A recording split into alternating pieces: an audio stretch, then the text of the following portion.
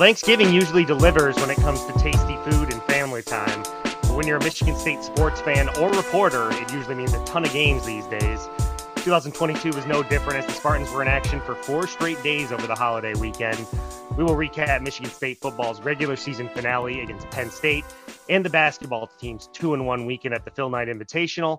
We'll also give you the latest fallout from last month's tunnel incidents on episode 94 of MLive's Spartan Confidential podcast. Brandon Champion, Kyle Lawson, and Matt Wenzel with you on Tuesday, November 29th, 2022. Matt, welcome back to the Mitten. How was State College? The usual.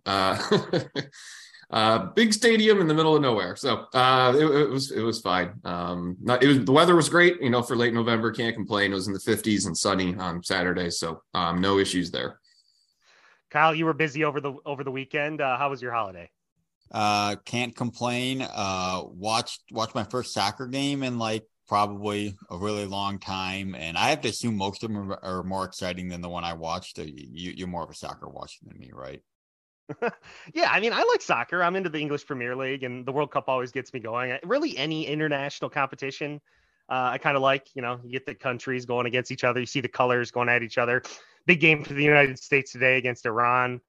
Trying to convince. So, and Matt, you said you were listening to soccer on the way back from Penn State on the radio. I don't know how soccer on the radio works. On the way to Penn State, because I chose to drive for whatever reason. But yeah, trying to kill time on that long drive. I managed to listen to U.S. versus England. No goals scored, obviously. So real thrilling. All right. Well, it was a thrilling weekend if you're a Michigan State fan, because 4 games in total, 3 from the basketball team, 1 from the football team. We'll get into all that here today. Appreciate everyone for listening. If you could please like, rate, and review the podcast, it'd be very much appreciated. All of our work from the weekend's games and coverage is at mlive.com/Spartans. You guys know where to find us on Twitter if you've got comments, questions, or concerns. But Matt, let's jump into the football here real quick. The season likely over. I mean, we can probably touch on that, but obviously last week we were off for the holiday and didn't get to touch on Michigan State's just brutal collapse against Indiana at Spartan Stadium on Senior Day. I was there taking it all in person. It was not pleasant vibes in the stadium, but that's old news at this point. Michigan State goes to Penn State and I would say battles, but ends up losing 35-16 to a team that was clearly better than them. Matt, what were your takeaways from sort of the Penn State game and obviously the season as a whole? Not something that Michigan State was looking for after starting the season out in the top 15. Yeah, I mean, obviously a big, massively disappointing season. A lot of things that went on, but you lose 4 straight, you win, then you bounce back to win 3 or 4 despite being shorthanded, and all you had to do was take care of business against Indiana, and they obviously blew that, and then you go on the road to Penn State as a big underdog, and fall down it was 21-3 in the second half, and they cut it within 5 there in the fourth quarter. So again, this team never quit, but just Not a great performance again, but Penn State's the better team, and that'll probably do it for the season. I guess just because we're touching on there are 41 bowl games. You need 82 teams to fill those. There are 79 teams that are bowl eligible as of right now. Buffalo plays Friday against Akron, which is Akron's terrible. So that would get, if Buffalo wins that game, that's 80 spots, and then New Mexico State has filed a waiver to get a bowl bid because they're 5-6. They had a game canceled. So there's a potential that could be another spot. That could be 81. And then it comes down to APR scores, and Michigan State would be 3rd in the pecking order behind Rice, Auburn, and UNLV. So, or they'd be 4th. So Rice, Auburn, UNLV are ahead of them. So I'd say it looks doubtful for them to have a bowl game, but you never know. Those teams still have to accept the bids and yada yada. And Mel was asked after the loss to Penn State, and he said he wasn't even definitive that they would accept a bowl bid if they were extended one. So I don't know. The season's probably over at 5-7, but we'll see. We'll find out on Sunday. But yeah, overall, just obviously coming off an 11-win year, and this is a team that thought they'd be even better. They thought they were deeper, and just not a great season, obviously. Well, what was that I saw Jerry Palm put out, that UNLV fired its coach and that they might decline a bid now? So that might actually put something out about Michigan State opening the door for them. Well, okay. So Yeah, UNLV fired its coach, which makes you wonder, would you take a bowl bid? And I just see Brett McMurphy, national reporter for Action Network, just said, according to a source, said UNLV will accept bowl bid if offered. So, all right, well, that ship has sailed then. Well, probably, but yeah. So, then again, when you're 5-7, if I ever run for president, my platform will be there's too many bowls. We need fewer bowls. You've got my vote. Absolutely. We shouldn't be rewarding teams for 5-7 seasons. That's just not. I mean, I know a lot of coaches look at bowls as a reward, right? I mean, you get to 6 games and then you get to go. That's the practice too. No, I know. That's why the fans saying, "Oh, they'd be shameful to accept a bid." No, this is a young team with a lot of young guys that are going to have to step into roles. You take those practices if you can get them. But right now it looks unlikely, I would say. In terms of the Penn State game, I was proud of the way the team fought, at least. I mean, you're down all those guys who are suspended. You're down even more guys due to injury, especially up front. You got Michael Fletcher banged up in the game. You got Keon Coleman getting banged up in the game. I mean, guys are getting hurt all over the place. And Michigan State, to their credit and to Mel's credit, this team never really did quit, but they just, I don't know what it is. They don't execute. The coaching staff seems to have brain farts all the time. Really, this is like worst case scenario for a season. I mean, everything seemed to go against them. It was a tougher schedule, injuries right from the jump with Darius Snow going down. Like anything that could have gone bad seemed to go bad this season for Michigan State. And to start out in the top 15 and not even make a bowl is pretty brutal. But again, things could flip in the other direction next year as well. So, if you're Michigan State fans, I think you need to keep the faith. They're up in arms right now. I mean, I hate to ask you because fans are like up and they want everyone gone, typical fans. But do you see Michigan State making any significant changes in the offseason? I mean, Mel's getting paid a lot of money to win games.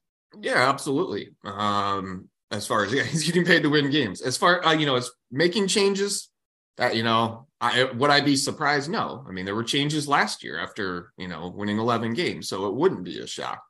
But he's obviously defended his staff. He just flat out said, I've told the players, told the assistants, I'm never going to throw anybody under the bus out here publicly. So what he's thinking behind closed doors, I don't know. We'll see. But I would not be shocked if there were changes to staff. And what's going to be, what's obviously coming is there's going to be a real interesting roster turnover. There are a lot of players with decisions to make on eligibility. We know, the guys who are out of eligibility, your Xavier Hendersons and your Bryce Beringers, and guys like that. Jaden Reed is he'd already accepted a Senior Bowl invitation, so he's done. But, a lot of other guys got, the extra year. So who knows what's going to happen. And then you've got the portal that's opening. And we just saw news Jack Stone, true freshman kicker, made the 51-yarder at Penn State. He announced last night he's in the portal. So, their kicking game was terrible this year. And now you're losing the only scholarship kicker on the roster. I don't know. There are going to be a lot of guys that have to make decisions. So, we'll see. That's gonna come out really starting now, like with Stone announcing he was going in last night. I would expect a lot more of that coming in the next week. Yeah, not a bad way to show off your talents if you're Jack Stone heading into the portal. Yeah. I mean, he missed some short ones early in the year, and it seemed like they kind of gave up on him and brought that the kid in from Auburn and Ben Patton. I don't know, man. Ben Patton. I mean, this is a kid who had a lot of potential coming out of high school, highly ranked by the kicking websites, and I don't know. I think they might have bailed on him a little too soon. This is kind of what it feels like to me. Yeah, I mean, this is the second scholarship kicker that they've lost. And Mel, the last 2 scholarship kickers they've taken. The other one was that was a Mark guy, but Jack Olson who left. He transferred, and I don't know. those guys feel like it takes some time to develop these guys. You don't. Sometimes, asking a true freshman to go out there and be your guy all season can be difficult, but I don't know. It's not like the veteran was much better. They lost the game because of him being out there missing 20-yarders. So, and then the other big offseason question before we sort of move on to the tunnel and basketball here is going to be around the quarterback, Matt. I mean, Peyton Thorne was the unquestioned starting quarterback all offseason, coming off an 11-win season when he set a Michigan State record for passing yards. And, this year, I would say, what were we talking about all preseason? Okay, without Kenneth Walker, what needs to happen? Peyton Thorne needs to take a step. This needs to be his team now, him and these receivers. he regressed, at least in numbers and in the eye test and play on the field. That didn't happen. The line didn't improve, so I don't blame it all on him. But, the quarterback gets the glory. The quarterback gets the blame. There's some talented youngsters on this team. There's those Dante Moore rumors out there. I mean, is this an open competition at least going into next season? Yeah, I mean, J.A. Johnson, their offensive coordinator and quarterbacks coach, was asked about that last week, and he basically, said, look, it's a competition for everything, which is the case. So, they're going to play the best guys. So what that looks like in practice, we don't know because we don't get to see that. We saw Noah Kim a couple times, 3 times or whatever it was, if I remember right, earlier this season. We saw Hauser very briefly. So yeah, I mean, it's like just about everything else on the roster. It's fluid. Who knows? We'll see. I mean, Thorne has obviously been the guy. He thinks he played better. He's a better player this year than he was a year ago. Mel and Jay, have stood by him and saying that, he's gotten better. So, he's got the faith of the coaching staff. We'll see if that continues through, the offseason into the spring and what that competition looks like with the other guys in the room. I would say right now, though, I would put, if you had to make me pick who their starter will be week 1 next year, I would say Peyton Thorne. There's no reason to not think that at the moment. Yeah. But, so regardless, not the season Michigan State football was looking for. It's likely over at 5-7. You lose all 3 of the trophies you earned last year. You lose your big non-conference game. And now all of a sudden coming into next year, you're probably right back where you were 2 years ago, where nobody believes in you. No one thinks you're going to do anything. And hey, maybe that's an opportunity for Michigan State next year to sort of regrow. Maybe you get better health, you get more home games. You got Washington at home early on, chance to make a statement. So, these things can change quickly for a program like Michigan State. We've seen it throughout the years. Anything else on football before we get to the tunnel stuff, just on season as a whole, anything like that? No, I think everybody knew. I mean, we saw what happened. This was a long season and, lots of disappointment. I think we've talked about it plenty. Yeah. We've talked about it plenty. Talking about more disappointment for Michigan State, the Big Ten finally making its opinion known on the events in Ann Arbor around Halloween. And obviously not a good look for Michigan State, but I believe the players, all of them except for Kari Crump, have been reinstated. But just kind of run us through the Big Ten. The Big Ten's, we were waiting for them. We were waiting for something from them, right, Matt? Yeah, and everybody gave had a hard time with the Big Ten taking so long, but I don't have a problem with them waiting for law enforcement to do its job first. Wait your turn. Michigan State had suspended everybody, so there was no real pressing need to do anything. I mean, the guys weren't playing, they weren't practicing, they weren't with the team, so that part was taken care of. And then obviously last Wednesday, predictably the day before Thanksgiving, the Washington County Prosecutor's Office announced charges against 7 of the 8 suspended guys. Malcolm Jones, true freshman defensive back, was the only suspended player who was not charged. He was then reinstated last week. So yeah, Kari Crump's facing felonious assault.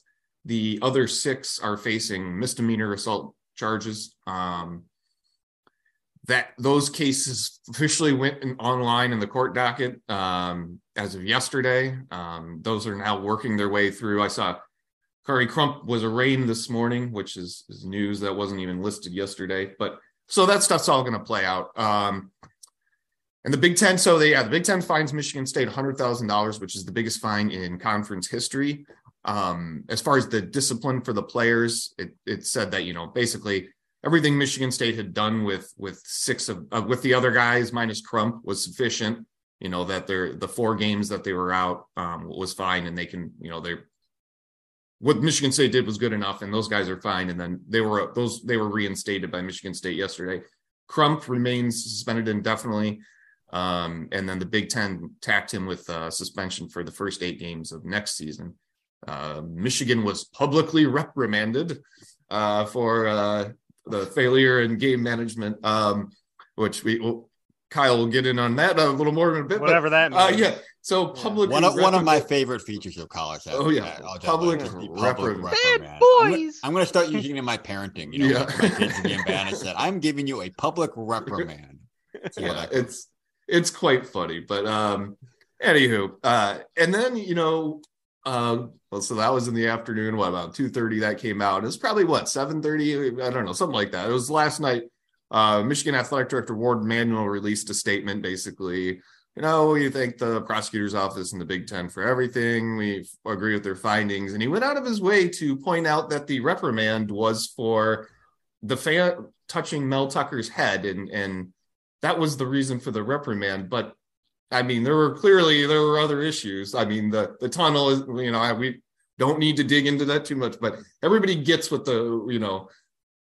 there was a problem with the tunnel. There had been, and there's a reason Michigan State or Michigan increased, changed the protocols for the tunnel. So either way, I'm looking forward to putting this all behind and moving on. And, been writing plenty about this, but so long story short, fine for Michigan State, reprimand for Michigan. Kari Crump remains suspended indefinitely and suspended for the next 8 games next year. And then the other guys are back.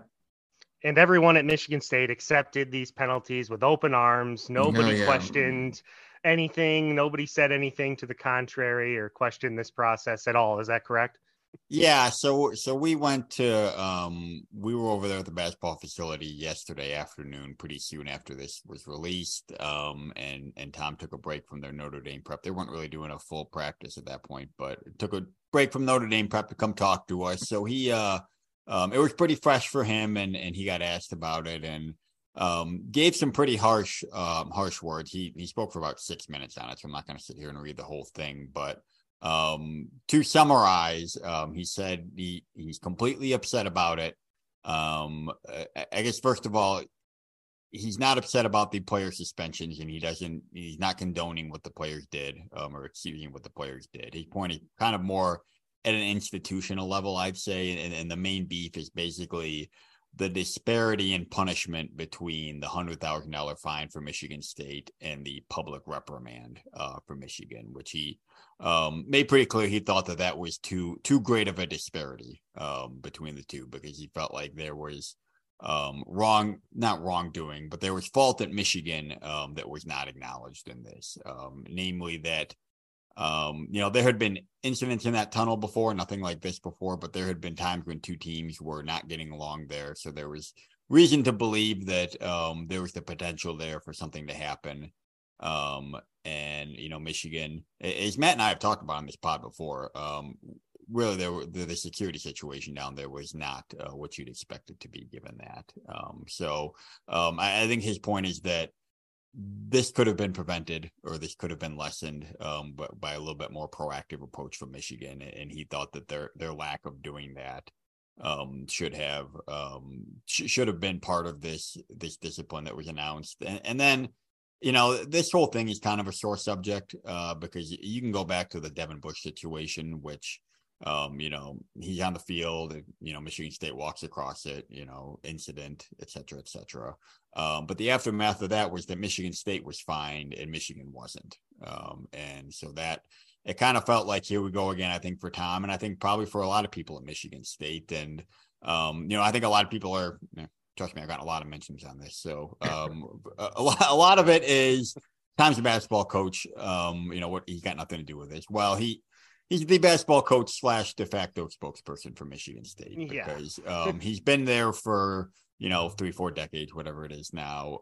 Obviously he's opinionated, but you've got a school president who's been there for about 5 minutes, at least in that role for about 5 minutes, and an athletic director who's 1 year into that role. So, I mean, he's far and away has the most experience, institutional knowledge, all that here. So I think that kind of explains why the basketball coach is weighing in, because whether you agree with this or not, I think he's kind of basketball coach / spokesperson. So I don't know. I guess we can talk about whether there's validity to what he thinks, but I know a lot of Michigan State fans we're glad to hear him say that, and I've heard from a lot of Michigan fans who think he should stay in his lane. But that's the most we got as far as a public response from Michigan State, I think. I think, Pete, some Michigan State fans were, Michigan State has taken a beating over this, rightfully so. Their players messed up big time. It's on video. It looks terrible, and they were rightfully suspended. I think some people perceive that Michigan gets unfair treatment from the Big Ten. Whether or not that's true, who knows? They are a flagship brand and a university, and for the conference. And, it's the perceived blue wall. I don't need to tell you guys about it. You know what it is. I mean, it's people think that Michigan State gets unfairly treated in the media. Whether or not that's true, I don't know. They bring a lot on themselves. I know your guys' mentions have probably been flooded lately, but, I was glad at least to see someone step up and say something like, hey, let's look at the other side here too, because it takes two to tango here. Things weren't really set up. I found it ironic that the Fox promo for the Ohio State Michigan game had like the sort of tunnel barking from last year's game sort of in the promo of, the hatred between the two sides. And it's like, okay, well, yeah, look, this was going on last year. And if people weren't in between these two teams, who the heck knows what could happen, and it's, I don't know. We've known this is a thing for a while, so I think Michigan should look at its protocols. Michigan State deserves everything that they're getting here too. So, Tom's going to stick up for Michigan State. That's just what he does. He's always going to do that. That's his life. So I was surprised to see how opinionated and how long he went for it. Were you one of the people that he was imploring to write something, Kyle? Like, I couldn't see everyone. I mean, I know he was pointing at all you guys out there. Yes. I was just to his left, so I think I was the second person that got that inspiration. Which, I mean, listen, I don't write columns, I think that's what he's asking for here is some full-throated defense of Michigan State, which is just not what me or Matt do. We leave that we don't have a columnist really to the opinion folks out there. But I mean, I can say on here, listen, could the Big Ten have acknowledged that maybe Michigan should have been a little bit more proactive in creating a more secure environment in that tunnel? Sure. I think that's a fair criticism thing to say, but I still think 90-something whatever percent of the blame goes on Michigan, and he brought up the two players skipping in there. Michigan early. State, you mean? Michigan State. I'm sorry. Yes. Michigan State. And he brought I don't buy the two players going in there early or really at fault at all. We don't know what they did, I should say, but if they're just heading up to the locker room, maybe talking a little bit. Chirping. I'm sure they were chirping. They don't deserve what happened to them. No. Immediately after that. So I think there's a little bit, but I don't think, obviously they don't deserve $100,000 fine. Like, this is not an equal situation. The Big Ten, I agree, maybe should have acknowledged some shortcomings by Michigan, but that's a pretty minor thing for me. And overall, Michigan State mostly got what it deserved, and Michigan maybe deserved a little bit more, but it's not like it's way off, in my opinion. I think all three of us want to put this in the rear view, though, right? I mean, this whole situation just stinks, for everyone involved, really. So I think it would be nice, better for everybody to put it in the rear view, and hopefully, like we talked about, come back next year fresh with maybe the temperature turned down a little bit more on all this stuff. Absolutely. Yeah. And we did a whole episode on all the fallout from the tunnel stuff a couple episodes ago. So if you want more of sort of our immediate reaction to that and the whole situation and what may have led up to it, we got into it pretty in depth a couple weeks ago. So you can go and check that out in the feed. Let's get back to on the court stuff here, Kyle. Michigan State went out to Portland, played in the the Phil Knight Invitational. 3 quality games, I would say. They go up against Alabama without Malik Hall and Jaden Akins, don't have them all weekend. I think we knew going into that game that it was going to be a tough one for Michigan State to win with the athletic people that Alabama has, particularly Brandon Miller, who likely would have been guarded by Malik Hall pretty much, the whole game. Alabama stretches out in the second half, wins 81-70. I think Michigan State really missed his athleticism of him and Jaden Akins in that game. They come back the following night, beat Oregon 74-70 in a game that ended well after 2 a.m. or 3 a.m. Even. It was like 3:30 by the time I went to sleep, Kyle. I don't know about you. And then on Sunday, they take down Portland by 1, barely. We can get into some more of the specifics around these games, but overall, I would say to come out of there 2-1 without 2 of your best players is a successful weekend for Michigan State. Yeah, given the circumstances, I don't think they could have asked for anything more. The Alabama, which is it's going to be tough no matter what. Your first game, losing those 2 guys, and just adjusting to that, but having to adjust to it, that, like you said, with a bad matchup in Brandon Miller, who impressed the heck out of me. He's going to be a really good player in the NBA, and going forward. So trying to guard him without those guys, Joey Hauser was out of sorts. Pierre Brooks was playing his first really big game ever as far as role. I think he struggled, especially on the defensive end. So it was not a good game to ease in and adjust to. So they lose by 11 there, but I thought they responded well. I thought Joey Hauser really stepped up. He turned an ankle in that game too, and he came back the next 2 days and played really hard, really well, rebounded well, hit shots, was just looked like a veteran, smart, efficient player. Pierre Brooks, I know they still want to see a little bit more defense out of him, but I thought offensively, he settled in. I mean, he took 11 threes against Oregon, so not exactly efficient, but I thought he improved every game, I should say, as it went on, and scored well, 15 points a game in the last two. And then Tyson Walker was really good too, playing just about every minute of 3 games in 4 days out there. Didn't look worse for the wear. Scoring when he had to, playing good defense, just overall all around. I thought AJ Hoggard left some stuff to be desired, but had flashes too. And Marty had a good game on Sunday. So some hits or misses, but I thought their key guys, their core guys stepped up when they had to, got them out of a tough tournament with a good record. And like we've kind of been saying really since that Kentucky game, a little bit ahead at this point, I think, of where we thought they'd be heading into Notre Dame. Yeah, super impressed with Tyson Walker against Oregon. I mean, people are calling him the closer now. He had a little bit of that last year, in games like Purdue and what was it, Illinois or something. He's made big Illinois big at shots Breslin when he scored like 20 in the second half or something. Yeah. Oh yeah. They still couldn't win though. Yeah, that was crazy. But yeah, we've seen him like down the stretch. He's the guy that seems to be the one taking those shots, whether he's coming off screens. The guy is just like the mid-range pull-up. This guy is a maestro, man, on those shots. It's incredible, his ability to make those shots. Joey Hauser playing with a lot of confidence. He was good against Oregon. And yeah, you mentioned Pierre Brooks. I mean, he was a guy, a lot of people were talking about Pierre Brooks coming into the tournament because we knew he was the guy who was going to have to play more minutes with Akins and Hall out. Pretty rough go of it against Alabama. I agree he needs to rebound better, but this guy from beyond the arc, I mean, it's not like he's got like wide open looks. I mean, but he is pulling up with confidence and draining these shots. And it is, if there's one positive out of the weekend with Hall and Akins going down, it's that maybe Pierre Brooks's offensive game and sort of confidence, it seems to be growing at a faster rate. And if he's going to be another reliable, scorer potentially off the bench for them eventually, I mean, that's big. I don't think he's ready to be like a 30, 35 minute a game guy right now, which is what he has to be.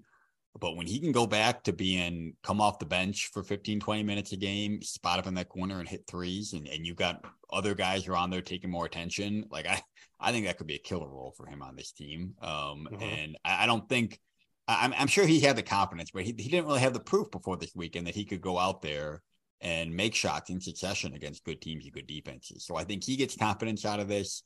And I think he'll have a bigger role, but I think he'll have a really good role for him this year, which is, kind of that bench, what Gabe Brown was for a while for Michigan State, coming off the bench, letting it fire, and bringing energy. And once they get back to full strength, which we should say, I mean, Jaden Akins sounds like he's doubtful, is the official word for Wednesday. And then Malik Hall, they said 3 weeks, but I think you're looking at if you can get him back for the January, like full Big Ten play. I think that's probably what you're aiming for him, because 3 weeks is like in the middle of their dead period in December. So I think you can take your time with him and just try to get him full go for Big Ten play. You said Gabe Brown. I was thinking of like underclassman Matt McQuaid. Guy who could for Brooks. Guy who just comes in and brings some energy, knocks down a three, stuff like that. Those are huge for your team to have a guy like that can put the ball in the basket off the bench. What is it with AJ Hoggard, man? I mean, I thought he played terrible against Oregon. The first half against Portland was an abomination from AJ Hoggard, and really the team in general against Portland. I mean, Portland is a well-coached team. Their guys play hard. They run their sets really well. It seemed like Portland's screen action was giving Michigan State a lot of trouble in that game on Sunday, coming off screens and getting around them. And Portland was getting open shots. The defense was pretty poor. I think Michigan State's like 48th in defensive efficiency right now, which I think is lower than Tom Izzo would like it to be. But Hoggard, man, in the first half against Portland was absolutely terrible. And then the second half, the guy comes out with his hair on fire. He ends up with 12 points, 9 assists. I mean, his body language at times is brutal, Kyle. Like, it's terrible. You watch it on TV. He doesn't look like he's engaged, but then other times he'll be out there and he looks like a killer. So what does Michigan State have to do to get good AJ Hoggard all the time? Because this guy can be an absolute difference maker. I mean, like there's no in between for him, right? Like it seems like he's either making like a fantastic play or like a total boneheaded one. And like I don't know, he's got to find some sort of equilibrium there of like just being steady for them and like giving them what they need. You mentioned like the second half. I thought he played great for most of the second half, made a ton of good passes. But then he has the turnover at the end when they almost blow it. Came out and I mean he got like a 4-minute seat on the bench because he has the first turnover and then does the thing where he puts his head down and runs into 3 defenders in transition and gets the charge, which has kind of been his bugaboo this year. So I mean I just think it's kind of a between the ears thing for him. I mean he's shown that he can clearly be a very high level player, but whether it's him being engaged or just his decision making, I mean, he's fiery, and that's one of the things they like about him. But it's like, I think he's got to find a way to be more even keeled. I mean, he should look at Tyson Walker really, because Tyson Walker is about the most even keeled player I think I've ever been around. Like it's just always kind of the same with him. Total level headed. You talk to him, there's kind of no emotion about anything. So I think he's got to find a way to still have the passion, because I think that's a good thing, but to not let it lead to such a roller coaster, because like Sunday was just such a roller coaster for him. I think you can't afford that. You can't afford that from anybody, but from your point guard, it's tough. And yeah, the body language, I mean, listen, I don't hear guys complain about it. Maybe, then they're not going to complain about it to us, but the way he's kind of getting on other teammates, you want a guy to get on somebody, but you got to be taking care of your own too. There's some stuff to clean up there, but I mean, I think the good news is he's shown the potential. He's got to figure out how to harness it a little bit more often and get the bad out. And to be fair, I do see Hogard getting excited for, like Trey Holloman when he makes a good play and stuff. So I don't see him like moping on the bench, but just sometimes on the court, he doesn't seem like he has that sort of leadership that we want to see from a junior point guard. No, and I think that's taking responsibility, I think, for your screw ups, which I mean, maybe he's saying stuff that we're not hearing. I guess I don't see that as much in the body language. And then just, making smart player. Like I feel like he takes a lot of risks defensively, reaching in and helping off guys and, just he's got the physical abilities. He's just making smart plays all the time, which I mean, I think he'll get better at. Michigan State got away with is it true that they got an extra free throw? Yeah, that's the Portland AD tweeted about this. Apparently the former NCAA director of officials said there should have been 2 free throws on that 7-point play. So Mady Sissoko gets fouled. They gave him the and one, and then they gave him 2 technical free throws. So apparently he shouldn't have gotten all 3 of those. He should have only gotten 2 of those. And to his credit, Mady Sissoko made all 3. And they go on and win by 1, which, to be clear, because I had a guy yelling at me about this, like just because you get 1 extra free throw and you win by 1, like you don't just subtract it from the score. Like obviously there's a lot of other things. The game would have played out totally different. But the point being, like, if they'd have won by 25, we wouldn't be talking about the 1 extra free throw they got. But it's notable. They got a little break there. And speaking of, the standard 7-point possession, but speaking of closing out games against both Oregon and Portland, Michigan State they did against Villanova too. Like, did Tom address the out of bounds at the end of the game dealing with press? Because Joey doesn't look very comfortable inbounding the balls. It seems to work better when the 2 guards work in tandem doing it. And I don't know, is Tom taking blame for this? I mean, because this is going to cost them a game sooner rather than later. No, it was the first thing he brought up yesterday when we talked to him. It's like, we can't keep doing this. We're going to get bit. He knows it. The players know it. So they're working on it. I mean, Joey Hauser, I think overall has been pretty good in that role. I mean, he ducked 1 against Villanova where he should have taken a timeout. He had AJ 2 bonehead plays against Portland though. The one when he's like dribbling around and then throws it away, and then and then the one where they saved 3 timeouts and he gets trapped, and it's like, as your veteran returning point guard, like you kind of got to know to take the timeout there. So I feel like I'm being too hard on AJ Hogard. He didn't play terribly. He just we expect a lot from him. There's a lot of these sorts of plays that that he knows by now. But yeah, I mean, they've gotten away with it so far. They're not going to keep getting away with it if they keep throwing away these leads late in the game, and they know that. So Michigan State is 315th in adjusted tempo. This is, I saw this and I'm like, it kind of blew me away. I mean, Michigan State is known as a team who plays fast. They aren't doing it this year, and I guess they're turning the ball over less. Do you think this is a concerted effort from Tom to be like, all right, maybe let's not push it as much because they've been turning the ball over so much? Or is this just the fact of who they've been playing, tough teams, et cetera? I mean, because Michigan State is a program that's known to play fast, and 315th is way down there. First of all, I'm glad to see you're digging into your KenPom.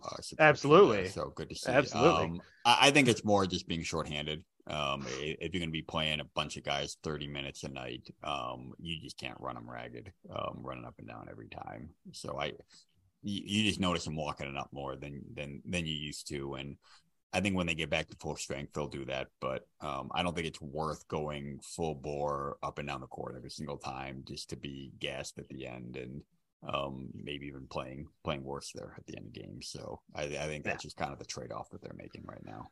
Yeah, and it makes sense because turnovers have been an issue for this team as well. Mm-hmm. So maybe going 100 miles an hour all the time. Last thing I want to touch on before we get out of here, the Big Ten ACC Challenge appears to be dead. We knew this was going to be the case or potentially the case when the Big Ten lost ESPN as a rights holder for broadcasting games. Thought maybe there was a chance ESPN and Fox would work together to make this happen. That probably seemed like a pipe dream, if we're being honest. So now ESPN's going to have the ACC SEC Challenge, but as far as, from Michigan State's standpoint, how would this affect them going forward? I mean, it's going to open up. It would, as it stands right now, it would open up one more game of flexibility for them. I'm sure if they didn't have this event, they would not be playing a team like Notre Dame on Wednesday. After all that, they'd be playing some low major bye game that they would win easily. So it would give you a little bit more flexibility, but I have to wonder if they're going to come up with something to take its place, and it's going to be, you look at how, it's TV that runs all this, right? So the most obvious thing to me would be just a Big 10, Big 12 series, because Big 12 has a Fox contract now. And the ESPN now is doing, what do we talk about, SEC? So basically the TV network, the two contracts are just making challenge series between the two conferences they have contracts with. So that would make sense. Maybe they do something else. But it's a shame because I think the ACC, there was a lot of interest in those. Not that there aren't good teams in the Big 12 too, or whoever they play, but playing Duke, Carolina pretty regularly is good. And the other thing I really like about that is it was at campus venues. There's too many big college basketball games that are at these neutral sites, not great environments, not great for fans that have to travel. Like no one wants to go to Portland the whole time over. Portland's a great city, but no one wants to spend their whole Thanksgiving weekend in Portland to go watch this 5 days, So I hope whatever they replace it with is on campus sites. And hopefully it will be. And if it was a challenge series with the Big 12, then I think it would be. I can't wait for that Michigan State BYU Big 10, Big 12 challenge game, Kyle. I'd take a trip to Austin, man. That'd be a good city. Yeah, no, it would be cool to do it with the Big 12. I like that. How about the Big 10 SWAC legacy? No, we don't want to mess with the SWAC. We saw what happened to the SWAC. The Pac-12. Yeah. Although, I don't know if they renewed the GAVA games yet, but that's another Fox thing. So I think that could keep going and maybe expand that, because the whole conference isn't doing that every year. So maybe try to add a couple more games to that. Who knows? I like that because they got flexibility. There's teams that Michigan in the Big East that Michigan State hasn't really matched up with all that often. We just saw Villanova. We saw Seton Hall a couple years ago. We got Butler last year. So get Marquette in there. There's teams you can get. Absolutely. So, yeah, I'm sure they'll get something in there because Michigan State is always going to want marquee games. So I think that's going to do it for today's episode of MLive Spartan Confidential Podcast. A lot to cover there. A lot of action going on for Michigan State, but we'll stay on top of the Michigan State football news, Tunnelgate. If there is a bowl game that pops up, it seems unlikely at this point, but there's going to be a lot of personnel and potentially coaching news. We'll see. It's going to be an interesting offseason for the football team, and for basketball, the grind continues. They go to South Bend to take on Notre Dame on Wednesday. Should be another entertaining showdown in the ACC Big Ten Challenge, the final ACC Big Ten Challenge. So the swan song for the Spartans against all these ACC foes. But yeah, that's going to do it. So for Kyle Austin and Matt Wenzel, I'm Brandon Champion. Thank you for once again listening to MLive Spartan Confidential Podcast. We'll talk to you next time. Go Green.